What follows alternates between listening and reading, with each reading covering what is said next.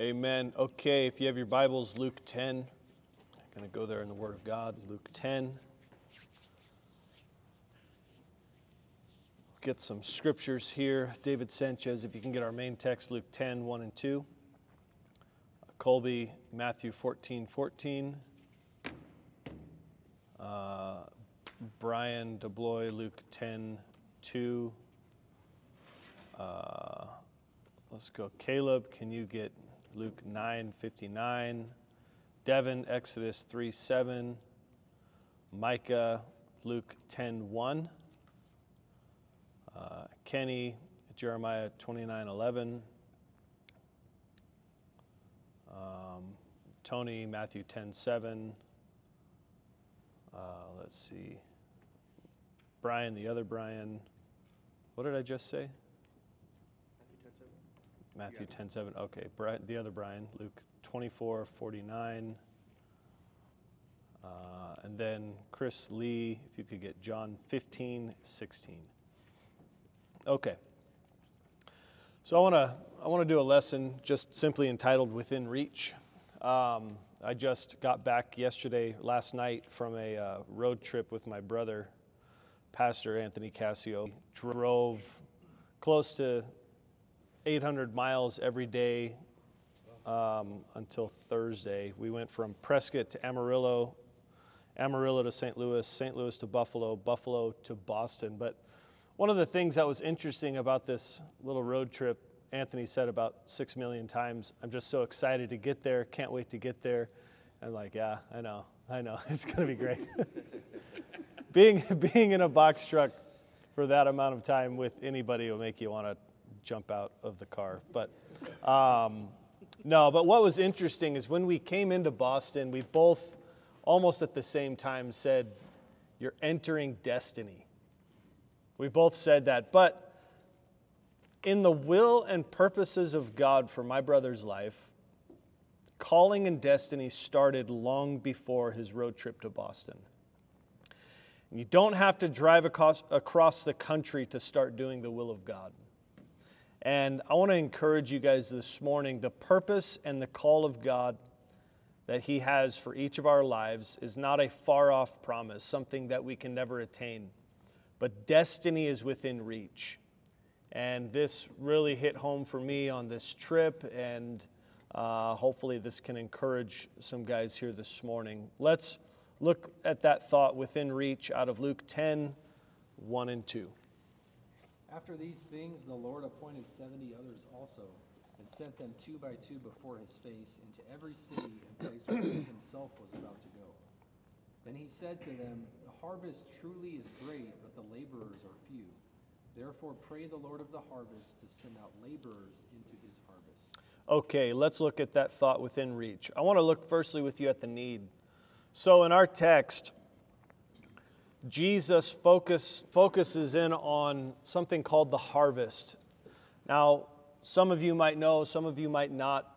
Here, Jesus is not talking about agriculture or food. He's talking about people. We have to understand that the heartbeat of Jesus, He cares about the suffering of humanity. Read for me Matthew 14:14. And when Jesus went out, He saw a great multitude, and He was moved with compassion for them, and He healed their sick. So I like this translation. It says He was moved with compassion.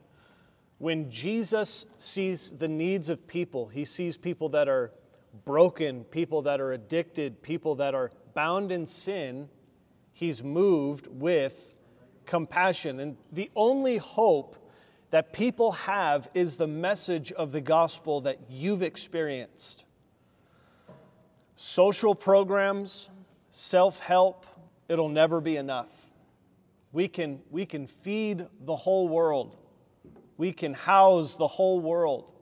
We can give them lots of stuff, but that will never be enough. You see, the powerful thing that we see in our text is Jesus gives the disciples and us a reminder of what's important to Him.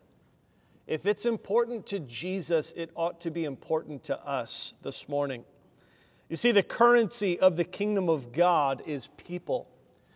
People are what is most valuable to Jesus. And just by saying that out loud, we can look at our lives and say, sometimes other things are more valuable. Sometimes what moves Jesus doesn't necessarily move me. So the sad reality, or the problem that we have that Jesus points out in our text, is the reality of too few laborers. Luke 10:2. And he said to them, the harvest is plentiful, but the laborers are few. Therefore pray earnestly to the Lord of the harvest to send out laborers into his harvest. So here Jesus is saying it's not that the harvest is too difficult. It's not that the harvest has too much witchcraft or it's too rich or too poor. The problem with the harvest field is there's not enough laborers to bring in the harvest. That's what Jesus is showing us here. So the problem is, number one, needs of humanity can oftentimes go unnoticed. Something will have your attention in life. Something probably has your attention this morning. You woke up this morning thinking about that problem or that issue, that thing that you're going through. And this is the reality of life. Maybe it's not necessarily evil. Oftentimes when the harvest goes unnoticed, it's not because men are saying, I would rather do drugs or deal drugs or cheat on my taxes than be focused on the harvest or focused on people. It's just things get in the way. Life gets in the way. Things that we're focused on that have absolutely nothing to do with that harvest field Jesus is talking about. It could be making money. We know my brother's testimony. He was more focused on investments and making money than obeying and doing the will of God. Maybe it's a focus on being successful. Maybe it's a focus on education. Maybe it's entertainment. Maybe it's just the business of life or even the busyness of life. The point is, all of these things produce the same result. The harvest goes unnoticed. Secondly, needs of humanity can be ignored. Here's the crux of the issue this morning, is that an unnoticed harvest will become an ignored harvest. I'm busy, I'm doing this, but then at the same time, I know it's always going to be there, but I'm choosing to do something else. Luke 9:59. Then he said to another, follow me. But he said, Lord, let me first go and bury my father. So, could it be possible this morning that we don't see the harvest the same way Jesus does? People dying and spending eternity in hell. How is it as we as men of God can ignore that? And this is a reality. Oftentimes it goes unnoticed and ignored. So the result is disciples can feel that calling and usefulness is out of reach. Number one, we can assume because some men are doing God's will, then that's enough. This is the beautiful thing about our fellowship. We are connected. We are connected to Anthony and Natalie that are going to Boston. They're in Boston now. They're getting a lay of the land. They're figuring things out, talking to people. Anthony was witnessing to folks at a restaurant that we were having dinner at just, I think it's 2 days ago now. But what an incredible thing that by extension, Anthony and Natalie, they're pioneering and we're praying and we're seeing, yes, we invest in that fruit. We invest to keep them out there and to help them. But is that enough for you? Notice in our text, Jesus does not say that there are no laborers in the field. He doesn't say, guys, we got a major problem. Nobody's bringing in the harvest. Notice what he says. The laborers are few. When you compare the need of the harvest, the amount of laborers to bring in that harvest, Jesus says it's not enough. It's not enough to be excited for a couple going into a different place when we've felt the call of God on our lives and we say, great, go out there, be fruitful, and that's cool. That's enough. When you see so much of the world and so much of our nation completely untouched by the gospel, the question is, what will you do about it? What will I do about it? Secondly, we feel unable to make any kind of difference. I had this feeling when I preached in Calcutta for Pastor Chris Went.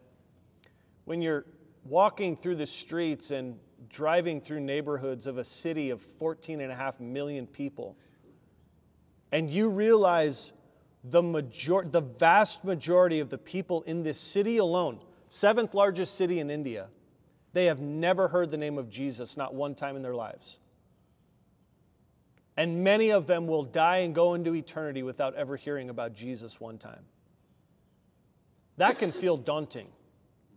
That can feel like, man, what difference could I really make? You can feel inadequate. You can feel like I'm just not far enough along as a disciple. Maybe a few more years. Maybe once I've learned a little bit more about how to write a sermon or work with people. I'm not developed enough as a man of God. There's things I still don't know. I'm never going to be used. I'm never going to be chosen. These are all the feelings that disciples can have. And thirdly, we can fail to do what is necessary today.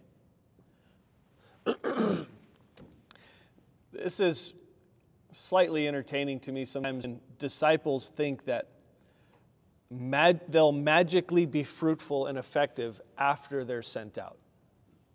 As if there's something, magical about the U-Haul truck, and once you pull up into that city and you get out and it's all of a sudden people are flocking to you saying, "What must I do to be saved?" We all pray for that. Wouldn't that be nice? That'd be helpful.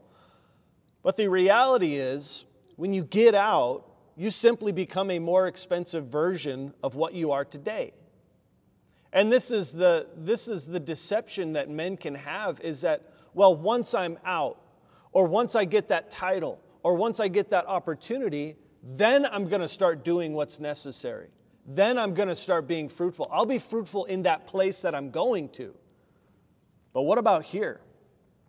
What about today? When you look at your life, you say, no, the harvest isn't just in a far-off land. The harvest is here. The harvest is in my neighborhood. It's around the people that I care about. It's in my church. So let's look then at the call this morning. First of all, we have to recognize the call, understanding this biblically. God uses men to fulfill His will on planet Earth. Exodus 3:7. Then the Lord said, "I have surely seen the affliction of my people who are in Egypt, and I have heard their cry because of their taskmasters. I know their sufferings." So here, God is aware of the suffering of His people, and then the next verse, He tells Moses, that's why I'm sending you there to deliver my people. So think about this. How incredible. In the purposes and the plans of God, you see broken lives, people that are lost and bound for hell, and God says the answer is you. Oh God, you could do a much better job at saving all these people than me. You could do a much better, but what God is showing us here, that the laborers into the harvest field is men. The men sitting here this morning. Luke 10:1. After these things, the Lord appointed 70 others also, and sent them 2 by 2 before his face, to every city and place where he himself was about to go. So here, Jesus chooses 70 men and sends them out. He says, go before me. Go into the different places that I'm going to visit. Prepare those places. Get it ready. Jesus is coming, right? Imagine. It would have been the same exact feeling. 2 guys, they're going into a city they'd never been before. They're going to evangelize. They're going to tell people, Jesus is about to come here. You need to get ready. He uses men to fulfill His will. And it's encouraging to me. God is not looking for complete specimens. Men who have it all put together. It's been said God is not looking for the best and the brightest, but simply those willing to obey. When you look at your own life, you look at your own lack, you look at things that you're still working on, things that you're still trying to figure out, that's okay. That's all right. What God is waiting for is men saying, I see the harvest, Jesus, what can I do about it? Secondly, each man here was created for a purpose and a destiny. You're not an accident. You're not a mistake. You were designed by God, and God has a plan for your life. Jeremiah 29:11. For I know the plans I have for you, declares the Lord, plans to prosper and not to harm you, plans to give you a hope and a future. How incredible. God's plans in advance are for a future and a hope for our lives. Nothing else compares to the incredible honor and privilege of being called by God, being used by God, doing what God has made you for. Thirdly, God will speak to you about His will for your life. See, Jesus' nature is to make His will and purposes clear for His people. It's not some great mystery. God's like, nope, not going to tell you, not going to tell you. You need to just wander around stumbling through life in the dark, and then once I feel sorry for you enough, then I'll tell you. God is very good at making His will for our life clear. So hearing the call, not just recognizing the call, but hearing the call is the second important thing we need to look at. Number one, hearing the call requires our hearts to align with what Jesus cares about. Jesus says in our text, pray the Lord sends laborers into the harvest. If we are going to hear the call of God, we must be focused on what Jesus is focused on. He sends these men out. The fields, they're ready for harvest, but there are not enough laborers. There are not enough men ready and willing to hear the call. So our expectation in hearing the call, Jesus' desire is to send men into the harvest. Men here this morning, what does God have for you? This can vary, hearing the call. Some men have asked, well, how do I know if I'm called? How do I know if I'm not called? And it can vary in a few different ways, but some have called it like an impression, a strong feeling in the response to what God is doing. Could be a sermon that inspires. Could be a scripture that you read that you feel God speaking to you in that way. Let's look at a couple of biblical examples of how God speaks to His men. Moses saw a burning bush that wasn't consumed, and God spoke to him out of a burning bush. That would make it clear, wouldn't it? You see something catch on fire and then it starts talking to you? You're like, okay, I could do that. Well, what if it's a little bit more subtle? Samuel heard a small voice. Thought it was Eli. Multiple times. Jonah was swallowed by a whale. So circumstances can oftentimes help us understand what the will of God is for life. Think about David. He responded to a need. He saw Goliath and said, the enemy is unacceptable. I can do something about this. Saul, later who became Paul, was knocked off his donkey and saw a bright light. The point is, God wants to speak to each of us and wants to make calling clear to each of us. So then we have responding to the call. Calling demands a response. To see what God has for you, you must respond to it. Knowing about the call of God, hearing the call of God for your life personally, unless it results in action, it's pointless. Number two, saying yes to Jesus is saying no to other things. This is where many men can struggle. You know what the call of God is. You've heard the call of God on your life. But responding to the call of God means you have to say no to other things that you're pursuing. I want my cake and I want to eat it too. It doesn't work like that. And it's easy to make excuses why it won't work for you. I'm too old. I'm too young. I have too many health issues. I have financial issues. I have insecurity. I have fear. I have pride. What about my wife? What if she's not on board? Thirdly, men here, you are the answer for those prayers of laborers. Jesus tells these men he's sending out, pray for more laborers. You see, if the need is too great to be ignored, the need is too great to be delayed, and the need is too great to be forgotten. Something I want you guys to ask yourselves. And I'll give you the notes, and so you'll be able to see this. And I think it would be healthy. Look at it every once in a while. Remind yourself of it. Ask yourself the question, has Jesus called me? Has he called you personally? Remember, maybe it was a sermon at conference. Maybe it was an impression. Maybe it was you're reading your Bible. Maybe you got inspired. Inspired by somebody else's life. You thought, God, you can use my life. Has Jesus called me? Am I doing everything in my power to be sent out as soon as possible? And if the answer to that question is no, what's in the way? Why are you holding back? What has taken place of my calling? What's stood in the way? Another question I think would be important to ask, have I changed the terms of my calling? In other words, if Jesus said, I want you to preach the gospel, and we say, okay, but I can be helpful here in Prescott. I can witness here in Prescott. That's good. We want you to be helpful. We want you to witness, but ultimately, we want you to obey God. Have you changed the terms of that calling? And what is stopping me from going? So let's look finally then at the equipping. First of all, God is the one who sends.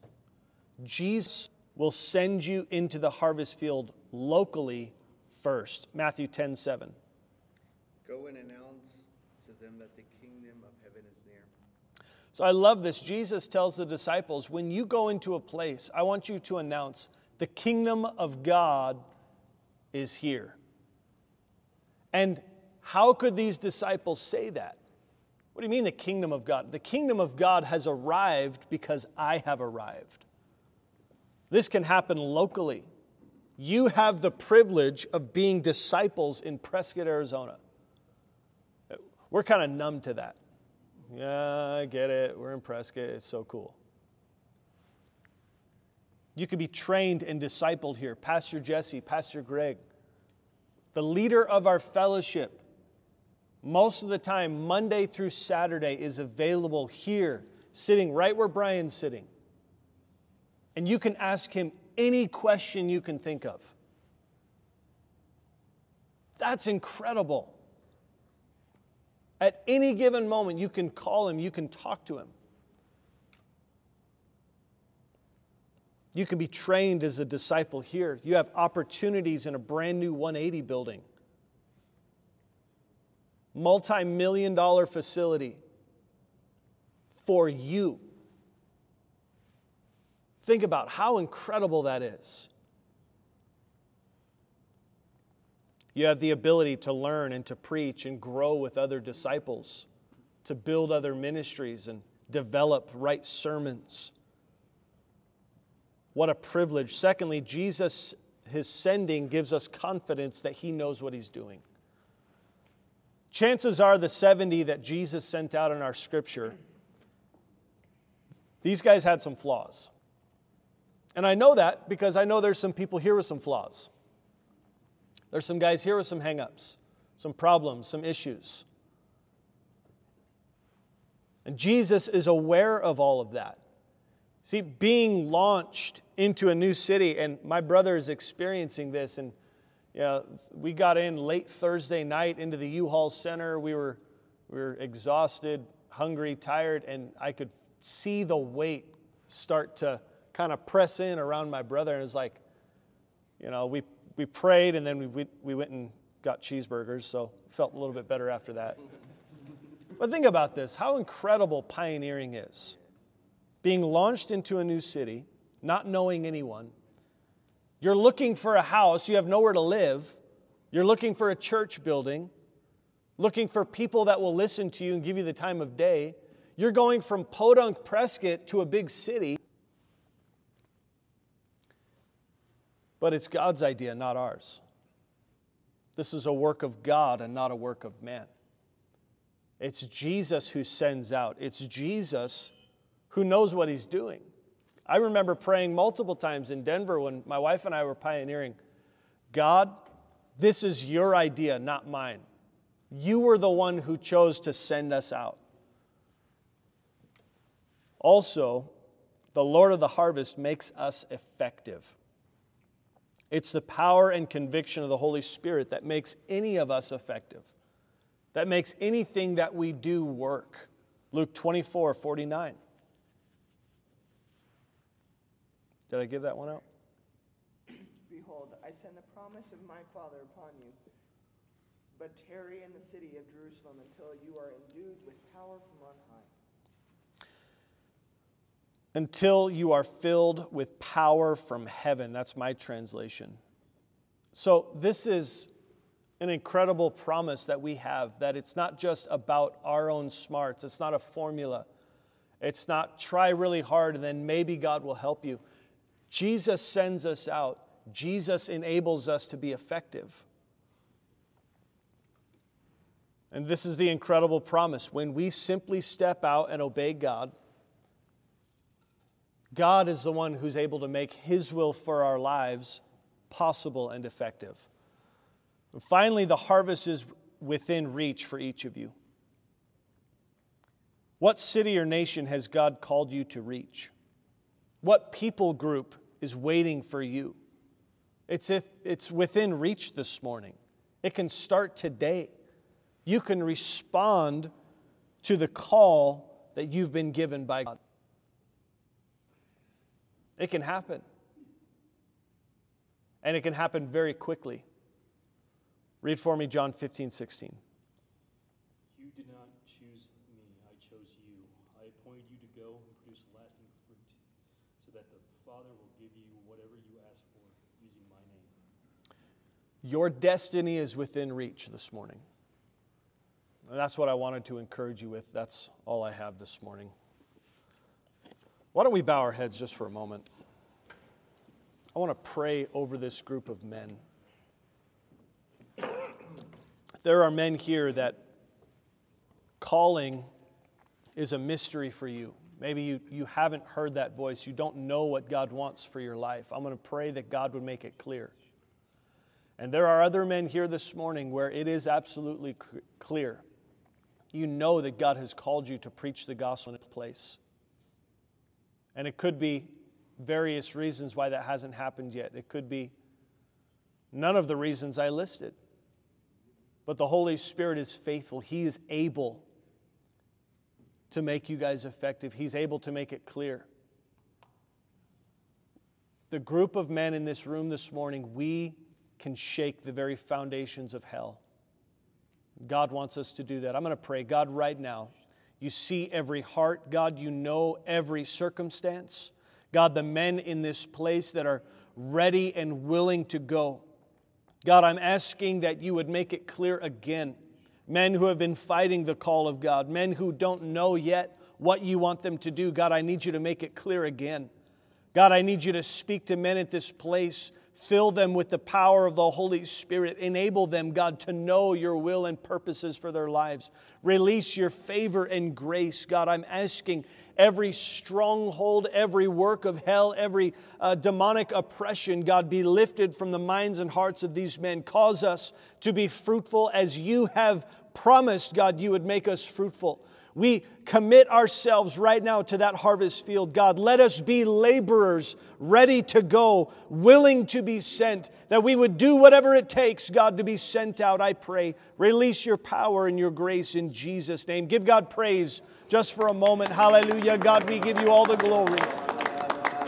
Thank you for your faithfulness, God. We thank you for your goodness. Hallelujah. Amen. Thank God. That's all I have this morning. If we have any questions or comments, we'll take, or just questions this morning, we'll take those. Any questions at all? Yep, Robert.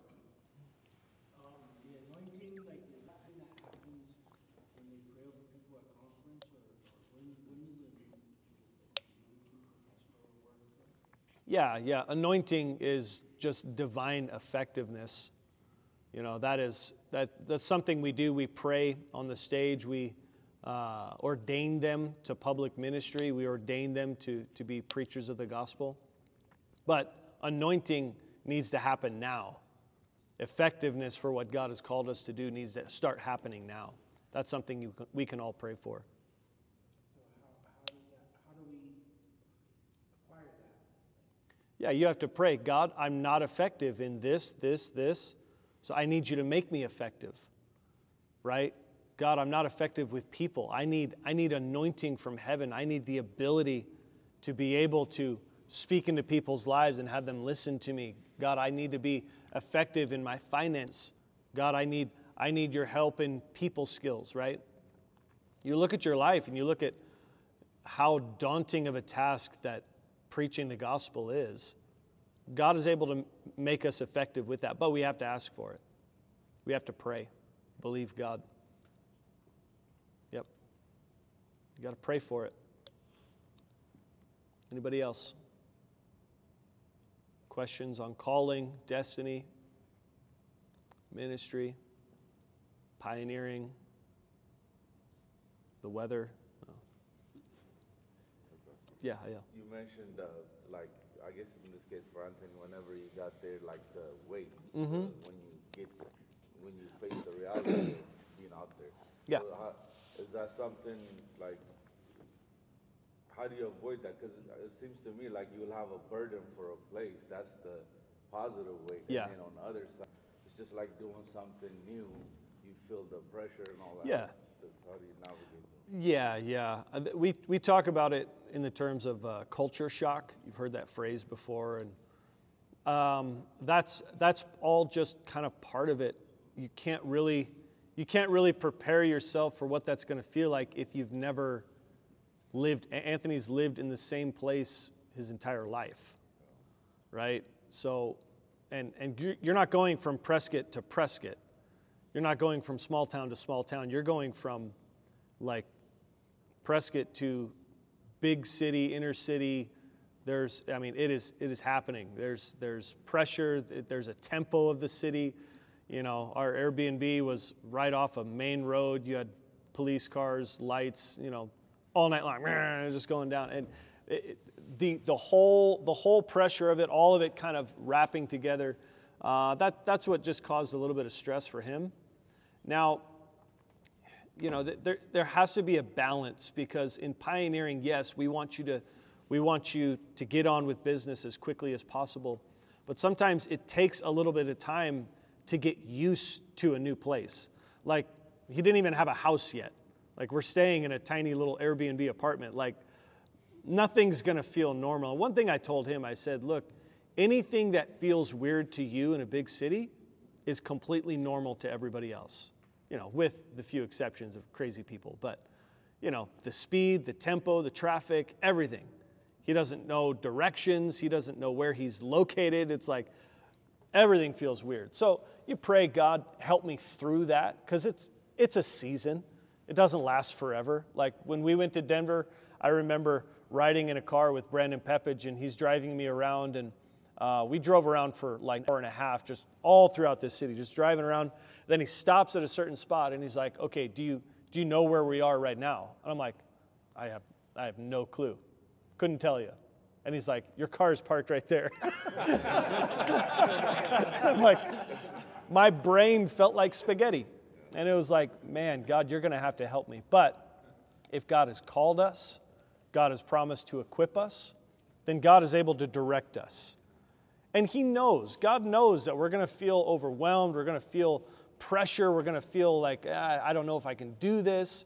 God knows all of that. But what that should drive us towards is Jesus. Jesus, you got to help me here. You got to calm my mind. I don't want to feel like this the entire time I'm here. Right? And God will do that. God will help you. But yeah, that's all part of it. It's all part of the territory. But it's the most exciting thing you'll ever do in life. Be able to pioneer in a brand new place. Other guys can attest to that. The way you view life, it's different, and it's hard to put into words. It's like you get into your city, You go to a gas station, you go into the store, buy groceries, you're looking at people and you're like, they're going to be the next disciple. I'm going to plant them, right? Every person, the potential. Some people's like, yeah, I'm going to stay away from that guy. At least you should do that sometimes. But that's a different series, man. But no, it's what a privilege. And the fact, guys, that you can do it from here. Prescott will launch you. You can go pioneer. We'll invest. We'll pay. Like, what an incredible privilege. Because it's not like this everywhere in the world.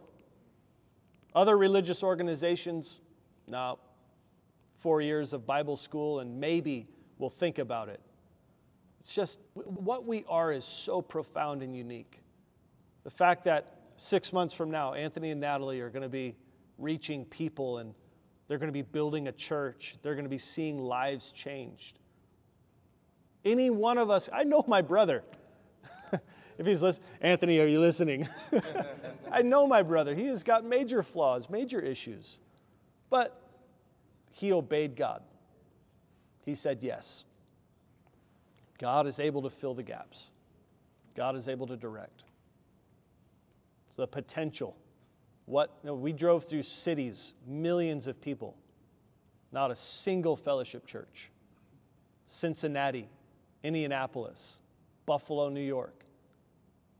Buffalo is the second largest city in all of New York. That's incredible. Not a single church. Huge university up there. Niagara Falls. God can do it with your guys' lives. Other questions? Something else? Daniel. Feel like you're not connected to the harvest? What are some things that you can do to feel that burden for the lost? You got to work with people. Be personally fruitful. That's where it starts. I mean, that's one part of it. But the reality is it has to start with obeying. It has to start with saying yes to God.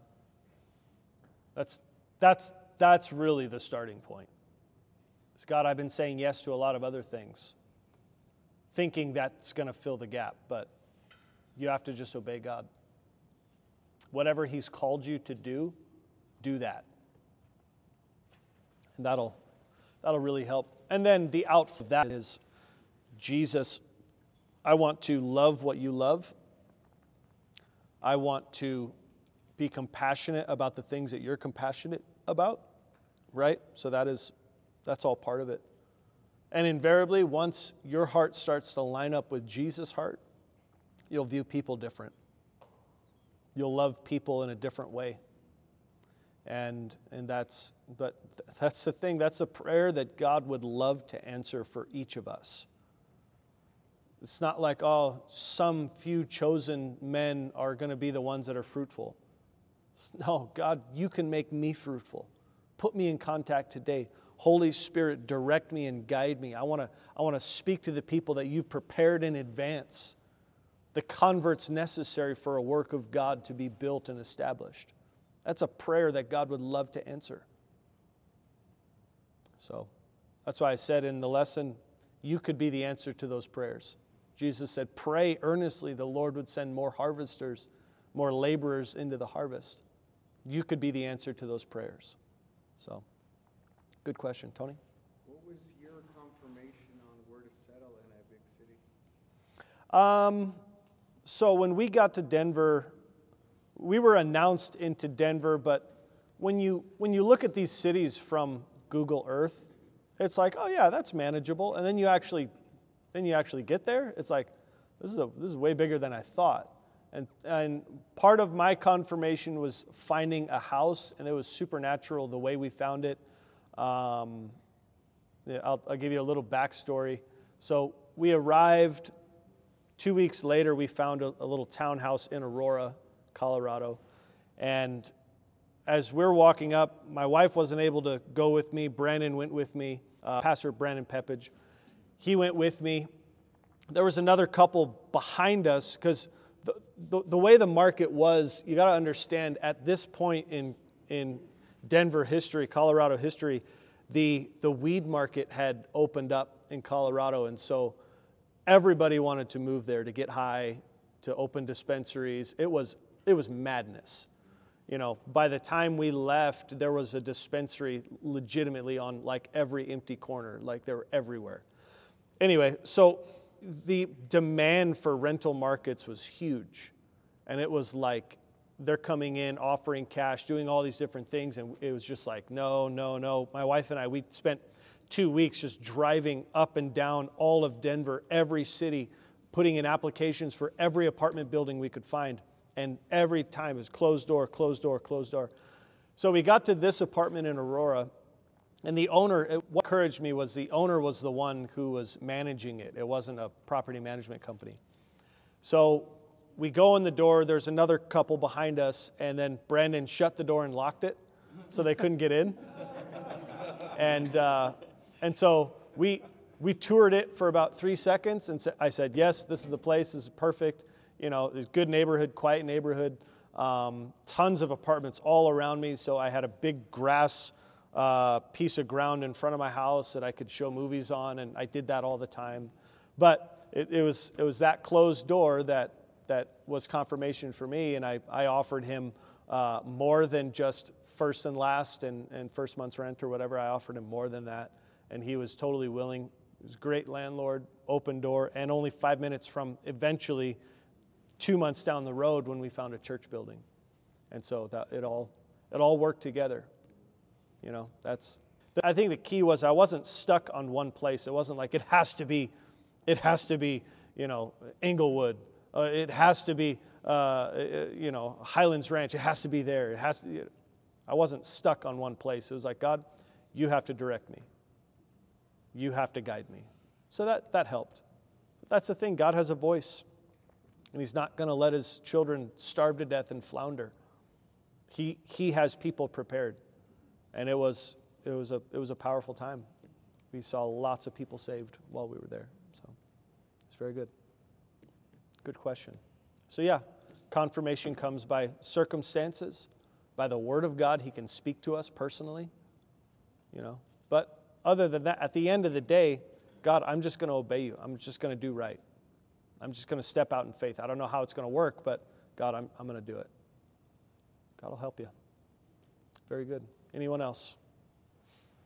Micah.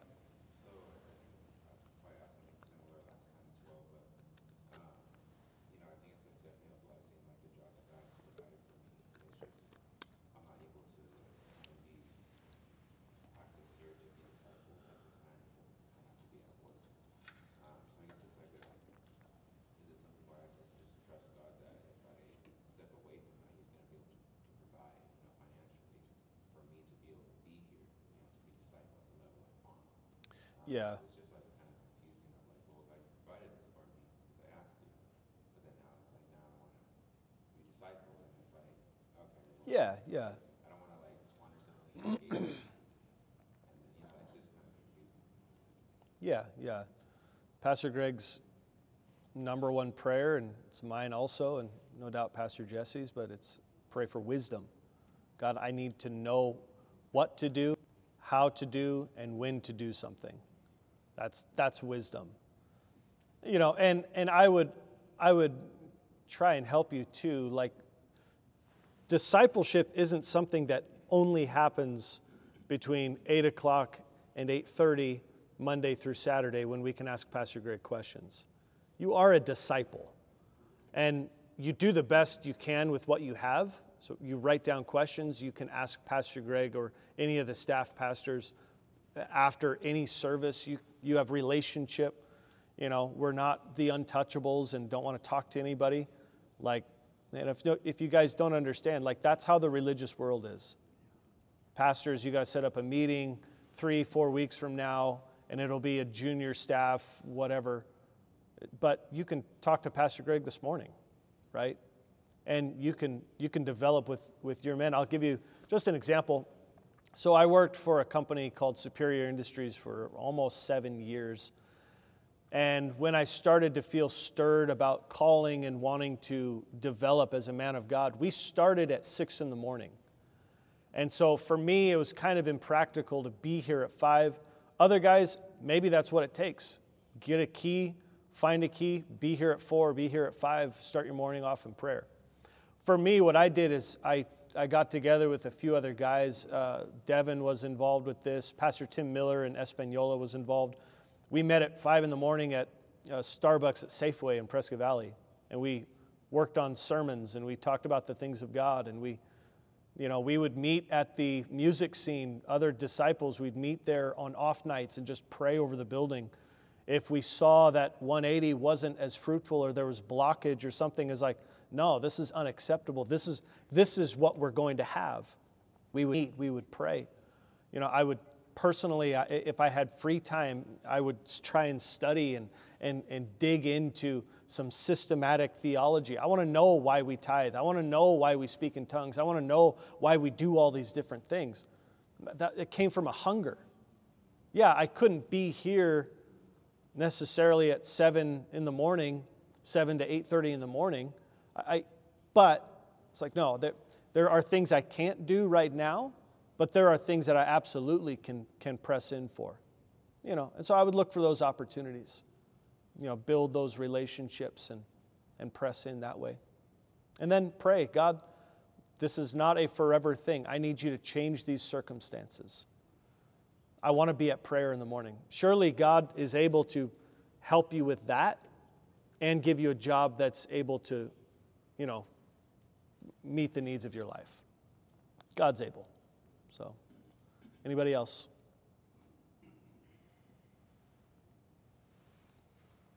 Questions you might have? Thinking.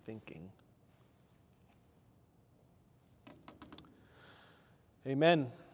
All right. Well, it's within reach, guys. We can do it this morning. Appreciate your time.